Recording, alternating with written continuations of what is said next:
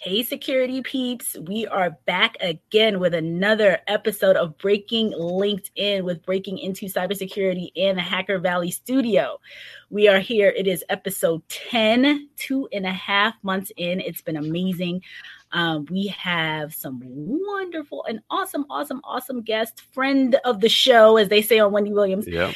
Gary Hayslip is here with us today. So I am going to let us all introduce myself, go around clockwise, let everyone introduce themselves, and then we'll get started. So I am Renee Small, cybersecurity super recruiter, helping amazing people like Chris, Ron, and Chris work for awesome people like Gary, helping Gary hire people like Chris, Ron, and Chris, and helping people like Gary into opportunities as well. So that's me, Chris C. Go for it. How's it going, everybody? Chris Cochran from Hacker Valley Studio. Glad to be here. Security engineering director at Marqeta. I'm excited to have Gary here. It's my brother from another mother. Pass it over to Ron. Yes, thank you. Ron Eddings from Hacker Valley Studio. Also, glad to be here. Renee is the glue holding everything together. Thank you for always putting us together, Renee. And love to be here. Security architect by day, but co-host by night. Wonderful. Chris Filon, my brother from another mother. Chris. Hey, Chris Filon, senior security consultant at Grim, member of the Tinker Tribe, and just love being Renee's co-host. Y'all just making me feel so good. Gary. Gary Hayslip, CISO at SoftBank Investment Advisors, and pretty much friend to everybody here, and I said I'm very active in the community. I go ahead and I mentor and work with a lot of people, and I write and publish, and just happy to be here and be able to talk to everyone. Awesome.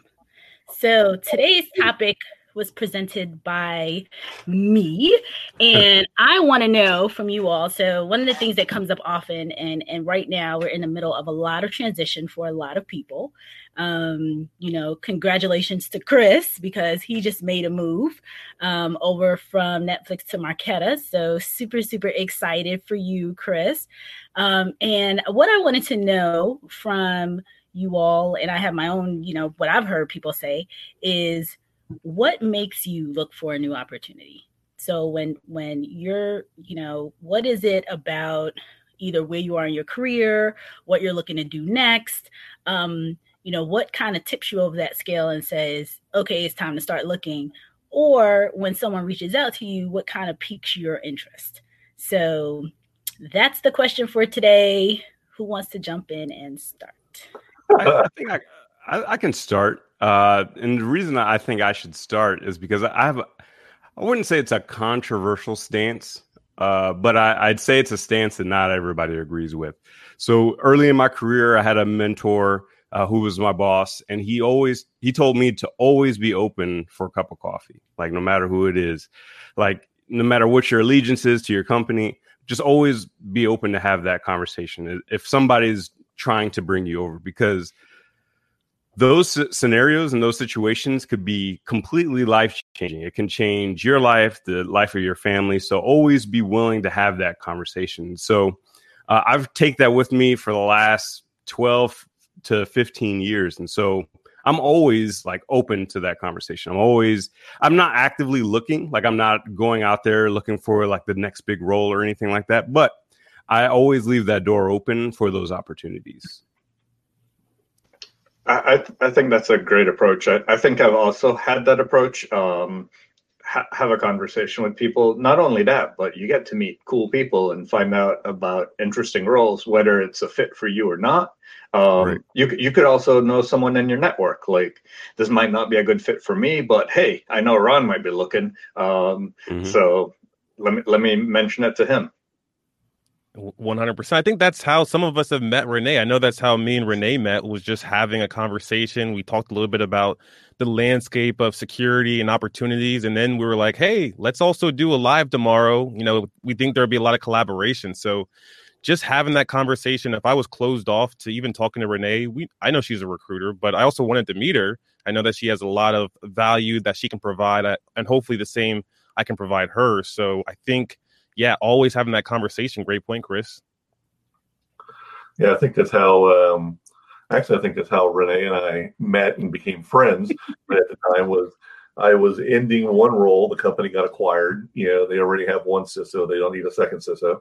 And so as I transitioned and started doing some consulting work and looking for my next role, Renee and I had a lot of discussions, and it kind of led into where I'm where I'm at now. But I mean, your question. I mean, I have to admit. I mean, I talk with a lot of peers, and I find, especially in the CISO ranks, the job itself is stressful. The job itself at sometimes is thankless, because you don't have a light at the end of the tunnel. It's kind of this long, dark tunnel, and it's continuous, because you will always have things that are going on, and so you hope that you're in a job where you've got budget, where you are trusted, and you can build and mentor and work with really cool people, and you get a chance to, most of us are geeks. We love technology. We love being able to do different things, and so I mean, you want one of those kind of positions that makes the good, that has the good around you, make the bad not feel so bad, and it's like, and I honestly think, at times, you run into, you kind of question yourself, when you're at an organization and things happen, and you kind of question, did I make the right decision? And, you kind of question, did I miss something? I've been doing this for a while. I should be professional. I should have caught that. And that's why you have your community. That's why you have people you can reach out to and talk and get a different view and look at, is it time to move? From a professional standpoint, have I progressed to where I really need something different, or I need something bigger to expand and to grow professionally and to grow as a person? And that's where I've seen CISOs take roles that just totally pivot in the right field. And I'm just like, where'd that come from? You guys have always been you've always been a CISO with hospitals, and now you're over here and you're working at a casino. Right. It's like, and as you said, it's those conversations. Sometimes you get a conversation out of the blue that is life changing. That the opportunity is something so unique, you would jump on just to have a chance to work with that people or that team or that company. And so, I mean, I haven't met anybody that is ever like totally closed off from talking to anyone. And I definitely think it is a good rule of thumb to hear what somebody has to say. My wife says all the time, she goes, it doesn't hurt you to go have a conversation and listen. And then you need to come back and talk to me. Because I'm pretty much in charge. I'll come back, and we've been together for over 30 years. So I know any decision I'm making, especially something big, she's going to be involved, and we're going to look at it together. Hey, Gary, you brought up a very interesting point. Do you think that imposter syndrome plays in a big part as to why some people consider leaving their role when things go rough, or what's your thought on that? Yeah, I mean, I think all of us have some part of imposter syndrome. I mean, even I do, and I've been at this a long time, and it's just because the technology changes, the jobs change, what businesses need, what they may have wanted as a CISO, as a role 5 years ago, is very different than what it is today. And I've even seen companies change every 18 months, and sometimes who they have in the role just isn't fitting for where they want to go. And, and it does happen. I mean, I've known CISOs that I've known peers, really close friends, that when they started the job 3 years ago, 2 years ago, 3 years ago, it was this, and this was their role, and this is what they were doing. But in that 3-year time frame, a new boss came in, a new shift in the business came in. The business did some other acquisitions, and now there's some other executives that are in play. And now all of a sudden what they're responsible for is totally changed. They've lost budget, or all of a sudden they're now responsible for an extra 75 people, because they did an acquisition, or things have changed. Sometimes they're comfortable with it and they just go ahead and roll with it and figure it out as they go. Sometimes CISOs are like, hey, I built this, it's up, it's stable, I'm good. Now I've got a big bunch of change coming, and I'm just not comfortable with that. I like doing this. I don't want to do this. And it's interesting too, because you have technical, or what I call tactical CISOs, and then you have strategic CISOs. You have those that are hands-on, that like to work with smaller teams, that like to be able to, build and do things. And then you have strategic CISOs that are more enterprise, that are wider focused, work with the business, work with the C-suites. And honestly, there's no bad in between them. I've known people that can do both. It's just a career progression. And you have some people that like doing the one and don't want to do the other. And when the job itself shifts into the other, that's time for them to roll, because they're just like, okay, it's mature enough. I can turn it over to somebody else. I'm jetting and I'm going to go find something else. What would you say to the folks that have this like undying allegiance to their organization? Maybe they're like, whenever I change roles, I need to stay in there for at least 5 years, but they get in and it's toxic. Like, especially people from the military, because I've talked to a lot of my Marine buddies, and they feel like, I was in the Marine Corps for 10 years. So when I go to my next role, it's going to be for 10 years. And so they have this mentality where they're stuck in this toxic environment, because they feel like they have to have this loyalty to the company. What would you say to the folks that have that mentality? And unfortunately, I run into that with a lot of vets, being a vet like myself, like you. I mean, we get that focus, that mission focus, where we're building and we're doing this, and we're allied to the company and we want to support.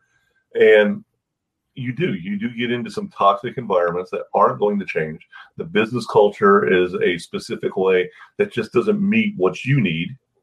And I honestly, I had a mentor tell me once, he goes, when you get in a position like that, he goes, you need to remember, he goes, you don't work for the company, you work for your wife and your kids.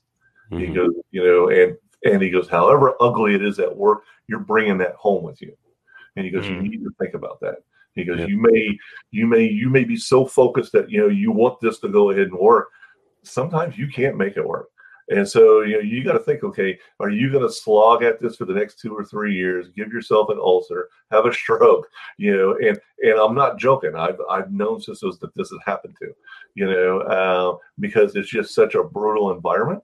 Or do you just want to go ahead and call it quits before it gets that ugly? Because you just realize, hey, I made a mistake. And it's okay to say that. It is. It's okay to say that. We all do. Sometimes when you do the interview and you meet the people and everything, it's like a date. Hey, everything's going great. You get into that relationship and then you realize, holy crap, I'm with somebody that's a psycho. And there ain't nothing wrong with that. But it happens. Unfortunately, it happens. And I've had friends, we'll meet at Black Hat or we're meeting at DEF CON and we're catching up, and I'm just hearing stories and I'm like, holy crap. What's happening? And I'm like, dude, why are you still there? And it is, they're so focused on, I'm just going to keep working harder and harder and I'm going to make it change. I'm like, no, you're not, dude. This is culture. This is the business culture. And if this is ingrained, it's extremely hard to go ahead and change it. Yep. So Kathy says here, I work with vets, and that's exactly correct. They don't like to give up. They spend a long time sacrificing themselves for their work. It's a tough mindset to change. Yeah, I mean, I get called in probably about every 6 weeks, every 6 to 8 weeks. I come in and I brief a whole room full of vets that here in San Diego. They're predominantly Marine Corps.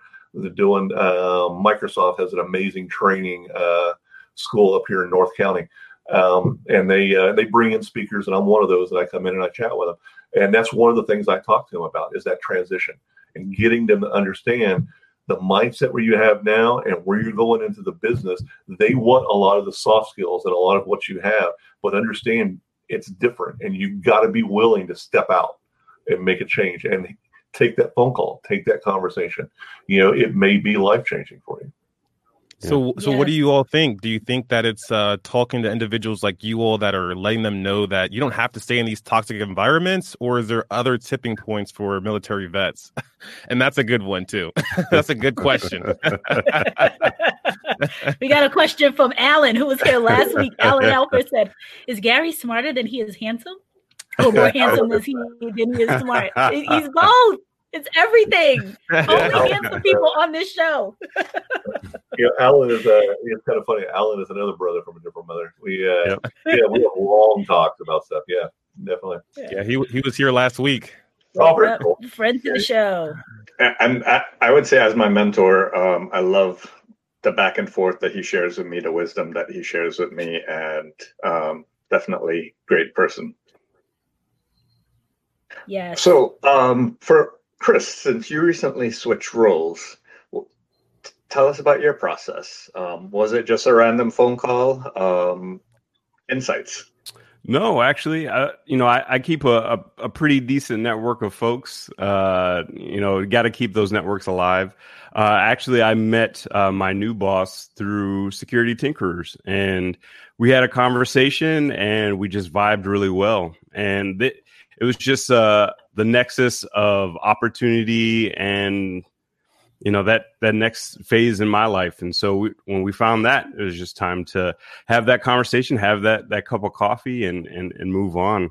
What I was looking for was just to have a broader range of responsibilities. I've been focused on threat intelligence for over 12 years now, and it was time for me to take a larger piece of the pie. And David, my new boss, he gave me that opportunity. And so now it's a whole new world for me, and I'm super excited.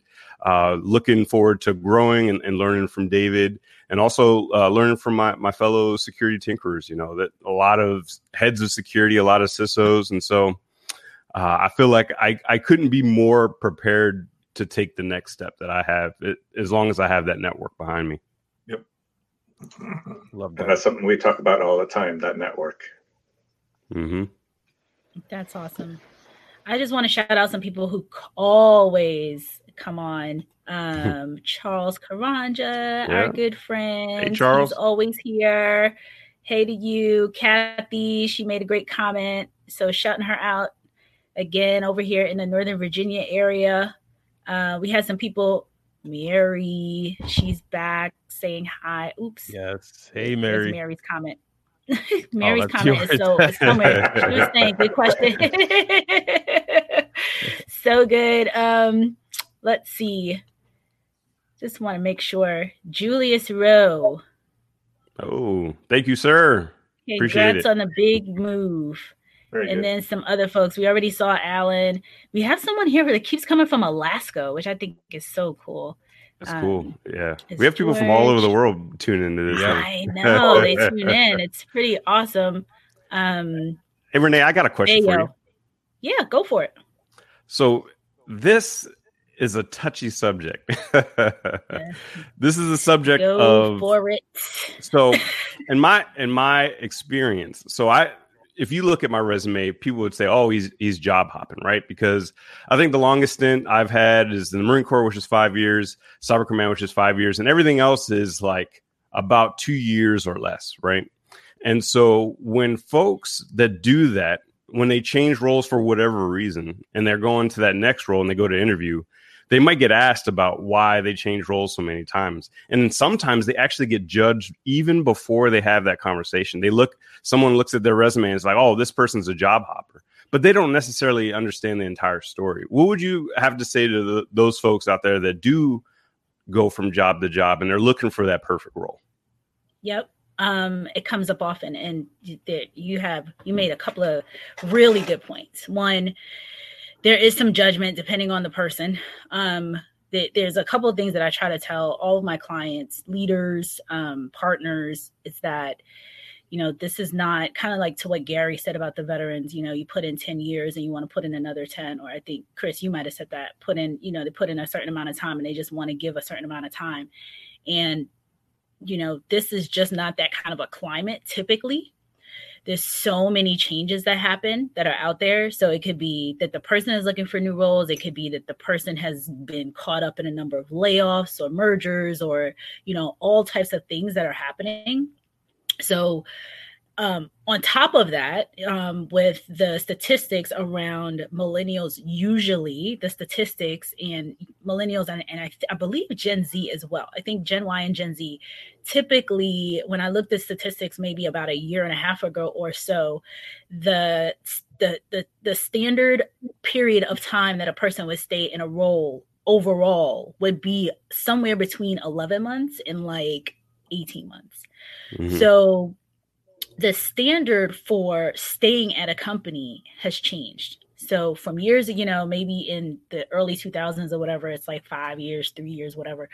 If a person has a solid 3 years in certain companies, and then you see some jumps, yes, we definitely want to understand a story. So my question is always like, what's the story behind this? Like there's reasons, there's always different reasons.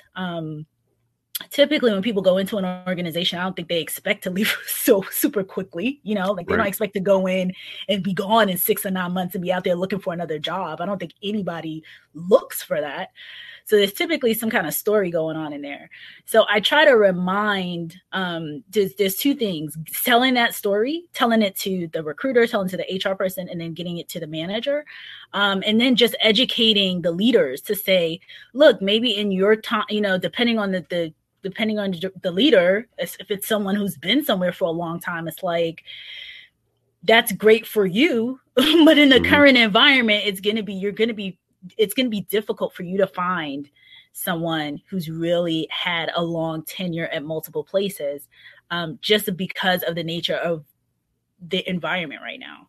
Mm-hmm. So it's an education on both. It's storytelling. It's, hearing a story from the candidate's perspective, and then educating if a manager is really kind of wants to know, like, why do they have ADD? Like, why are they jumping around so much? You kind of like educating that leader and letting them know, hey, this is why.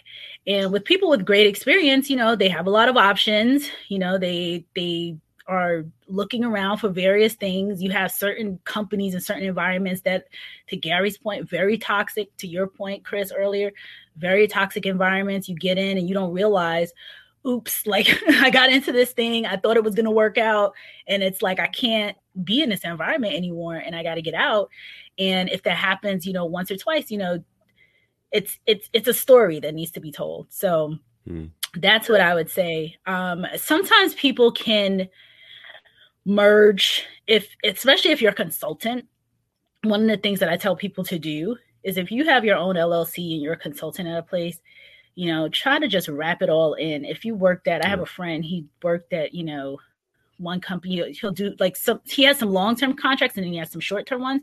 Like, just put it all under the name of your company, and then you could list the different clients that you had, so it doesn't look so jumpy. It's not at first glance. To your point, you get judged on this LinkedIn profile, you get judged on your paper before somebody even knows what's going on.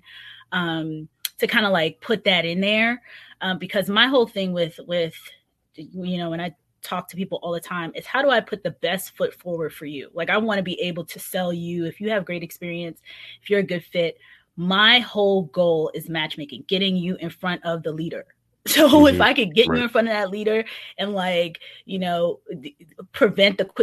the questions before they show up, that's my job. So trying to, get a person to either group the experience together or come up with a story. Like, sometimes I think a couple of weeks ago, someone asked, I had to take time off for family reasons. Like, hey, that's life. Like, if you're a parent, you had an older parent, or you needed to go back to India or whatever it is, you could write that in there in your resume. You don't have to put that on LinkedIn, but you could say, took time off, took 6 months, took a year, had to, moved out of the country or whatever, so that it's not something that where they're asking you or asking me, where was this person for a year? Like, did they just fall off the map? What were they doing? And some people take years off they just want to take some time off. But again, it's getting over the hump of, a potential manager who is just questioning everything just because of they're looking at it from only their perspective. Mm-hmm. So Gary, would you expect to have someone for more than 2 years? I know from my perspective, even my managers and directors and CISOs have left after 2 years. Do you expect the same for your employees? I don't think so anymore. I think when it comes to the loyalty that a company has for their employees and an employee has for their companies, over the generation, that has changed. I mean, companies today will slash people on a dime to make profits. So why should an employee also have that same approach, that if you've been somewhere for 2 years and the next person that's coming in the slot that you joined when you first joined 2 years ago is making more than you now, why shouldn't you do the same for yourself? Or the environment has changed. I think it's an even playing field where companies can choose to do what they want with resources, and so should resources do what they want with companies.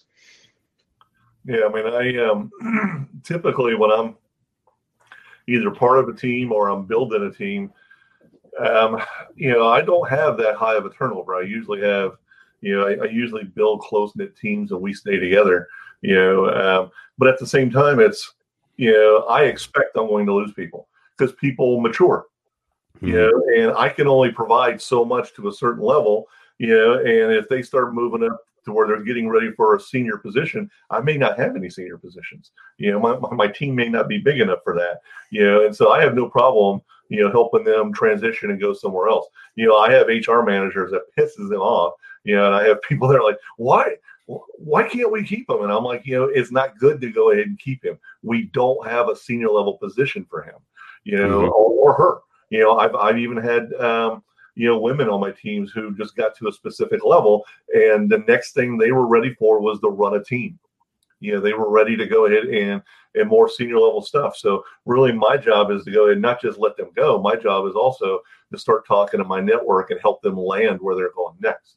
And I've done that with several. I've done that with several of my people on my last teams, and I keep, and I keep in contact with them. And I've got several right now that are in director level positions, fast tracking towards CISO. So I'm stoked that I've actually helped prepare people for that. But even myself, I mean, I look at where I'm at. I've been here a year, and I still would take that conversation. I still would go ahead and talk to somebody, just because I'm curious to see what's going on. I mean, I recently, just last week, amazing offer, but it's not for me. It wasn't a fit for me, and I could tell for what they wanted. However, the position was in Boston. I know several CISOs there that are searching. And so I put them in contact, and hopefully one of my peers will land. That's what I'm saying is that, where you're at, you love the job, you love the team that you're with, the people that are working with you, but it's a piece of life, and it's a piece of your career that you're going to mature. And hopefully you can get what you need there if the company's big enough and you're able to move between teams and move between projects and grow and everything. But sometimes the company isn't, and you have to move on. The big thing I've always tried to do is make sure that, you don't burn bridges. You help the company as you leave, and make sure that you leave it better than what it was when you got there, and that there's a good replacement for you. And if you've got, junior level people that are transitioning, you help them with that transition, and you keep in touch with them, because now they're part of your network. And you want to go ahead and make sure that they're able to grow. And in a lot of ways, they also represent me. They also represent, where they come from. And it's very, I mean, I know that's kind of a military kind of thinking, but it's like, I've always, focused on taking care of my people and taking care of my teams, and, and growing, growing my program and what I'm building, what I'm doing for my organization. And, and it's one of those facts of life. You're not going to keep somebody for 5 or 10 years. The only place I've ever seen where that happens, honestly, is in government. Where people get in, they're in a civil service position, they're happy to, they're where they're at, and they just kind of go on about their business. The problem is that that's good for about 60-70%, but there's about 30% that want more. There's that other chunk that they want to progress, they want to add, they want to do more education, they want more to the job, and they want challenges, they want to be able to do things, and that's not that environment. And so you tend to have people move, and it just happens to be you get more of that in the civilian side, out here in private industry, you see a lot more of it. And that's something that goes a really long way. I've only been in my new role for 2 weeks, and I've had one-on-ones with the folks that are going to be working with me on their career progression. And then that very first one-on-one, I ask, what's next for you? Where are you trying to go? Because I feel like if you're in an environment where your leader isn't even asking you that question, that's not a good look, because you have to have someone that's invested in the future of their people, in my opinion. And so, like, if you're a leader, you're also a career coach in some ways. Yeah. Oh, yeah. I love that when I led a team to be able to help guide them through those stages, help provide them with the resources that they needed to grow, and the counseling, whether it was, I would always share, this is my view, and then this is how I would think the company would view it. It's up to you to choose whichever piece of advice you'd want to take. Mm-hmm. But that's also the question I ask. That's the same question I ask. Go ahead, Gary. Sorry. Go ahead. No, go. I think that's also part of the frustrating part, where you have people leave, especially like, senior level managers and leaders, is when they don't have those resources. They can't do that. They're, a lot of the stuff that they would typically do to manage their team and to help their people progress and mature gets very. Okay. Sorry.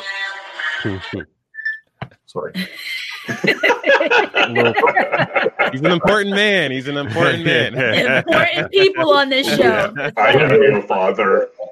I apologize. I was just going to add that I think that that's the question I ask everyone too. So, my first question in recruiting is, what do you want to do next? Like, what's next in your career? And I think that in and of itself, it just helps to think about if they're A, for future roles, and B, for the current role. If this is something that you want to do, then great. And if it's not, it's just not the right fit, which, we've had tons of conversations like that over time. Tons of questions coming in. So George wants to know, and I think this might be a great topic for next week. Do you think that there is a conversation to be had about the stringent requirements for entry-level roles in cybersecurity? Buddy. That's a whole episode. George, that's next week's Short answer is yes. I mean, they're next week's topic. Yeah, I was in the middle of a Twitter rant last night. Several people were railing on this. They're like, it's an entry-level position, but they want 3 to 5 years experience. I'm like, that's not entry-level, people. that's mid-senior right there. It's ridiculous. So ridiculous. I won't even start. Okay, so Jonathan says it's like, he's looking to get into cyber after 20 years and a security clearance in the military without a background in IT. What's the best way to get my foot in the field, schooling, or just focus on certification? I would say security clearance. Yeah, use your security clearance. Ticket. Use your transferable skills, whether you know it or not. The military likely has taught you a lot about security, because that's what the military does. And there's ways that you can relate it to the content that you're looking to focus on. Find a vertical or a niche that you like, and then drill into that. Because it's a wide industry. I've helped several who were actually several officers who were transitioning, didn't really have a lot of experience in IT, but they were trying to figure out where to get started, and it was like we talked about certs and this, that, and the other, and what training. I actually, for the couple I talked to, I had them focus towards cloud. And so they started actually doing AWS and started doing Azure, and they actually were having fun figuring out how things were built. And, and I said, if you're starting, don't start way back here in the back. Let's kind of start here and give you that niche, give you that one area that'll kind of get you started. And then from there you expand on it. But it's like what you said, Chris. I mean, if you're coming from the military, you've already got a lot of experience. The clearance will help in some, I mean, I've still got an active clearance, and I found it does come in handy sometimes. So yeah, it's they've already got some things that they can work with. Yep. So Sarah says, really good point. Sarah Moffat was on our leadership series last week regarding job hopping. Use LinkedIn to tell your story. I've accelerated my technology skills through the last positions and experiences that I've had, and use the space to show that you've contributed, done in each role, and what you've been able to learn and develop. Love that. I like that a lot. So true. Then she adds on, which, Sarah knows me well. I don't think HR folks in the cyber IT space now expect people to stay longer than 2 years, honestly, especially not in the private sector.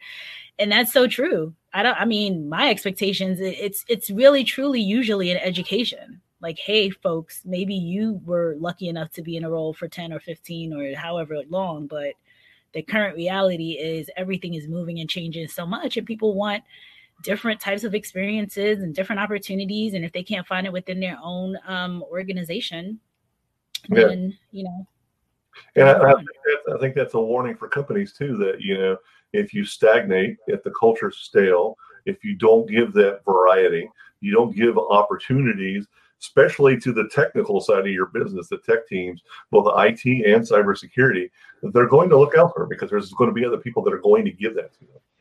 I think especially when we look at entry level or the more junior positions, everyone wants training. Everybody wants opportunity to learn something and expand their skills. And unfortunately, that opportunity doesn't exist for a lot of entry level positions. They typically give the training more immediately to the more distinguished or more the team members that have more tenure on the team. That is true. I would say also have a plan for progression. So especially for the junior folks, they want to see what they need to grow and where they can grow. Yeah. And if you don't have that lined up within your organization, they'll find it somewhere else. Yeah, because you do get from junior personnel, I understand what I'm doing today, what my job is today, but where am I going?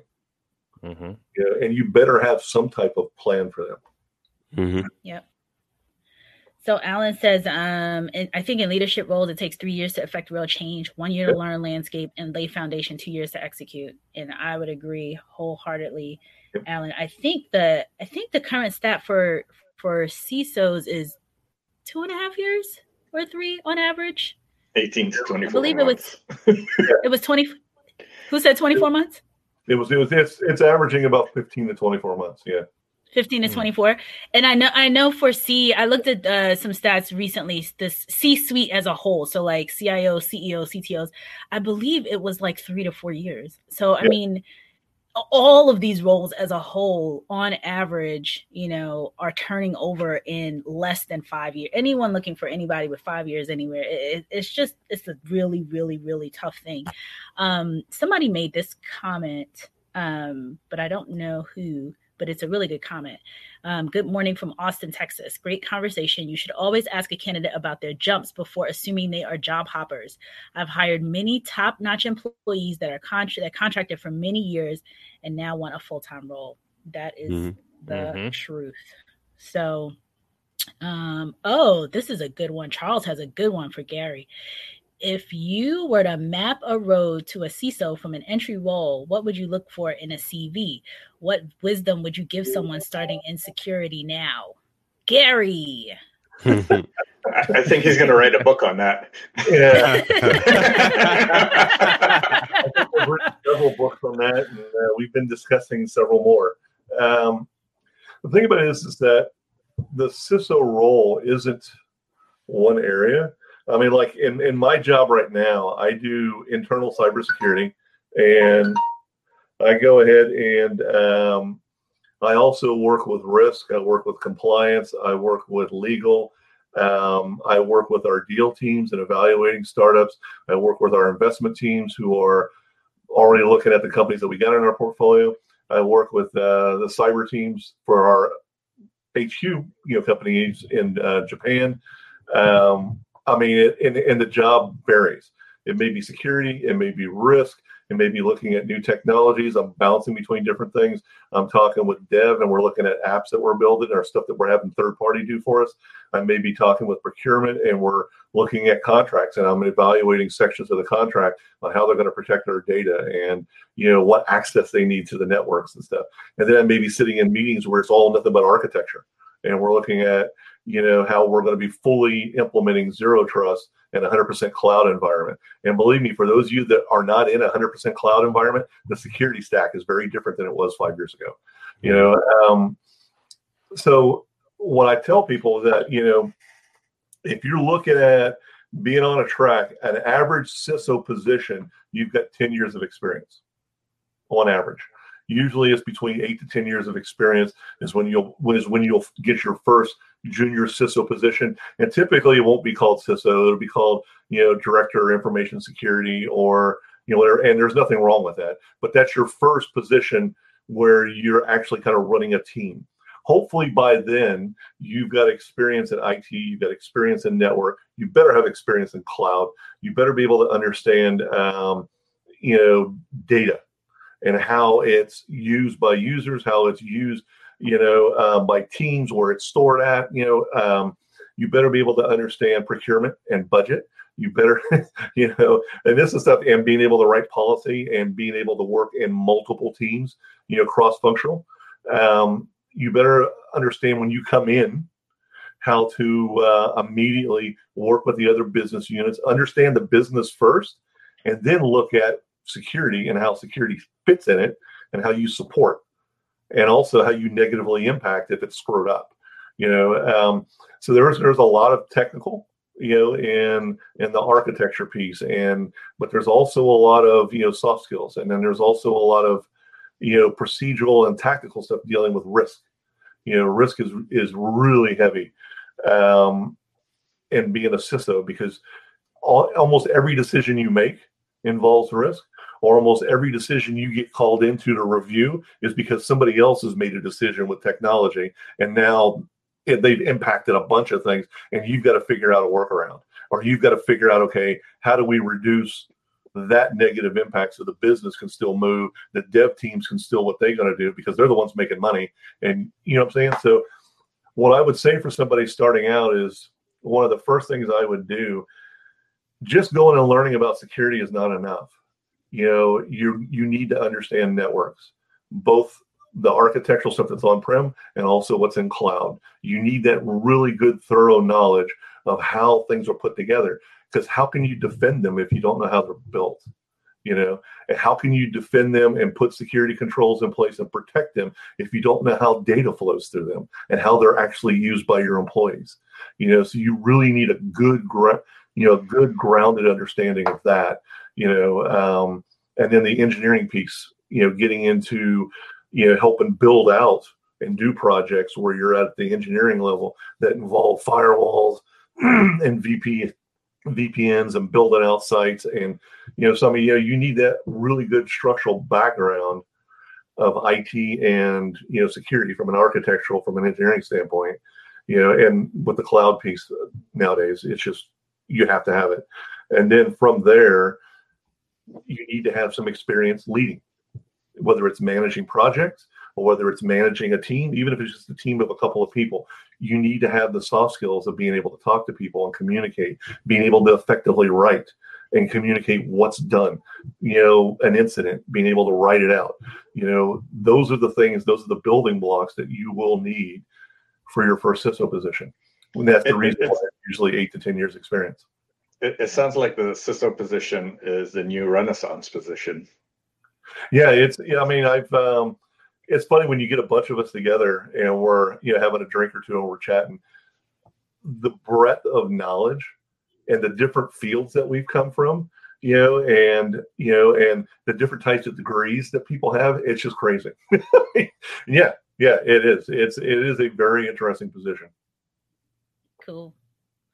Mario wants to know, what about if he's been in a job for a long time, 20 plus years in the public sector, and then you're trying to go to private? How can someone explain that move? Ooh, so go ahead. Well, Gary, you want to talk? I did 20 years in the military, 6 years civil service, and then 4 years at the city of San Diego. So roughly about 30 years, and then I jumped over to private.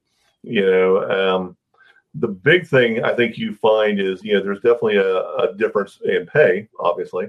The biggest thing you got to be also aware of is, in private industry, things are a lot more fast paced. They make decisions a hell of a lot quicker than they do in public industry. You also are held accountable a lot quicker. What I saw in public industry a lot of times is we'd all come together as a group to make a decision, because as a group making a decision, you can't fire the whole group. Well, that doesn't fly in public industry. I mean, in private industry. I mean, you're going to make decisions, and you have to be able to stand to, the decisions that you're making.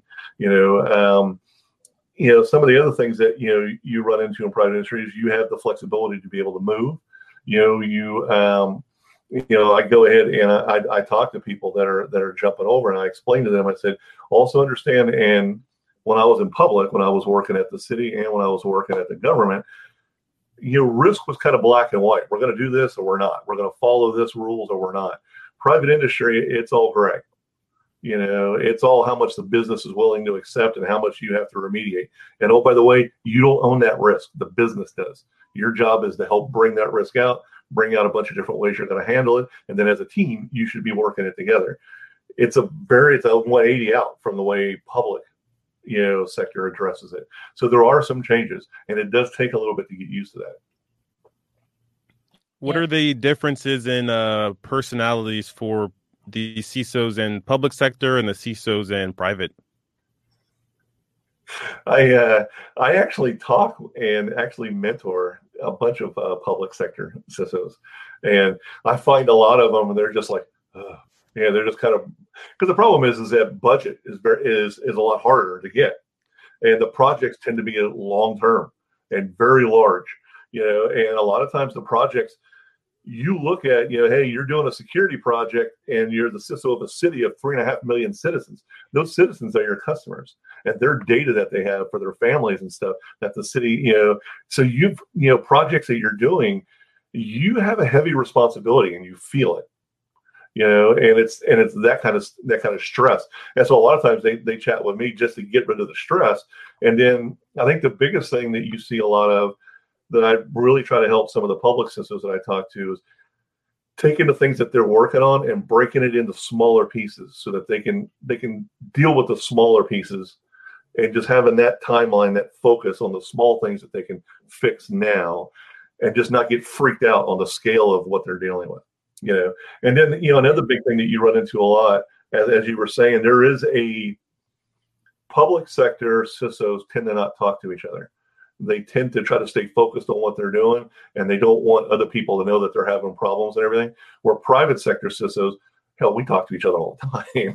I mean, we're up on Tinkerers chatting with each other and trying to help each other and stuff. Very chatty. And that's the big thing. I recommend to many of them, and there's a lot of them that now do it, is that use your network. You've got a ton of peers that are going through the same stuff that you're going through.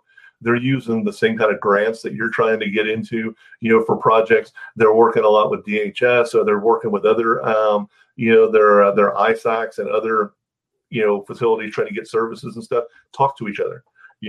When you talk to each other, you get that chance to go ahead, and the whole part of self-care, being able to take care of yourself and take care of each other and get rid of the stress. But you also find ways in which your programs can help each other. And because you may have a small program, he or she may have a larger program. One of your people needs to transition and grow. You can do the switch. You can help them go ahead and move, and you feel good that they've landed okay, and they're with somebody that you trust. But yeah, it is a mindset that I've run into a lot with public, but it is changing because of a lot of the attacks that are happening in public sector is forcing them to talk to each other and work together and ask for help. Yeah. So switching gears, why do hiring managers red flag people who only work contracts? 6 to 12 engagements. I'm thinking it's saying 6 to 12 month engagements. Mm-hmm. I would say it depends on the manager. It depends on the environment, and it depends on, it's a big, it depends. I've seen managers who are perfectly fine with people who have been consultants. They look for people who, can jump in.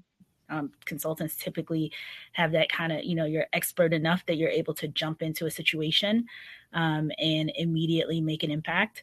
Other managers, they want people who are more accustomed to being in an environment where you see the life cycle of whatever it is that you're either working on or put in. So they want to know that you are committed to the company, that you have whatever company you've been in, that you have had a life cycle of it, like you're only not in one space, that you're involved in many different things that's in the that particular company. So I don't see it as a red flag all the time. I think it's case by case depending on the company, and some companies ask for it. Like, is the person willing to do 1099? Are they open to consulting opportunities? So that's my take from both sides of the coin.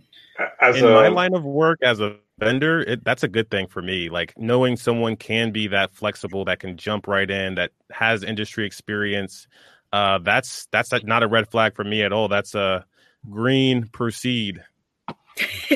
Exactly. For some of the roles that I've been a manager in the past, I would want someone that I feel that I can invest in for 2 years, and because the first 6 months are usually getting to know the environment, getting to know all the systems. And if you're feeling the itch to jump after 6 to 12 months, I feel like I've wasted my investment in them. So that's just something that I bring out. Like, onboarding into this role is going to take some time. You're going to learn a lot of new skills. I would want to make sure that you're with me for at least 1 to 2 years and kind of just vet that out with them. Cool. So many comments. I mean, it's almost noon on Eastern, 9:00 your time. So I'm going to put some of these comments up. Monica says, Gary, that's an awesome approach. A rising tide lifts all ships. I think it was one of the many wisdom points that Gary has given us today. Hey, Monica. Happy birthday, by the way. Turner yes. Says, I feel blessed to have really great relationships with my previous managers who see my drive and are willing to support me even when I'm ready to move on. And that's some of the comments that Gary made as well. I'm going down here. Some of the basic questions, we'll answer those next week. We'll make those as a part of the topic for next week. The Dizzy programmer. Yes, YouTube. What's going on, Dizzy? Alan says, for me, hiring entry level, I want to see passion and drive and aptitude more than anything else. Are you smart? Do you care? Do you take the time to train yourself or demonstrate other proactive approaches? I hear that constantly. Anybody in entry level stuff, please be proactive. Please do your own work. I call it self-directed projects. Anything that is interesting to you, exciting to you, do it. Post about it on LinkedIn. Ask questions to the community on LinkedIn. Put it on your resume as a project. That is experience, even though you're entry level. Let's see. More entry level stuff. Oh, one more entry level one. Just talked to some entry level candidates, and I've learned their mindset was to not learn IT basics. I think that's a wrong approach, as you need the right foundation. Yeah. What's an IP address? Wait, what's IPv4? Right. So Essence says, her name is pronounced Essence. Thank you, Essence. And Charles Karanja says, thank you, Gary Hayslip. Gary, you've been amazing.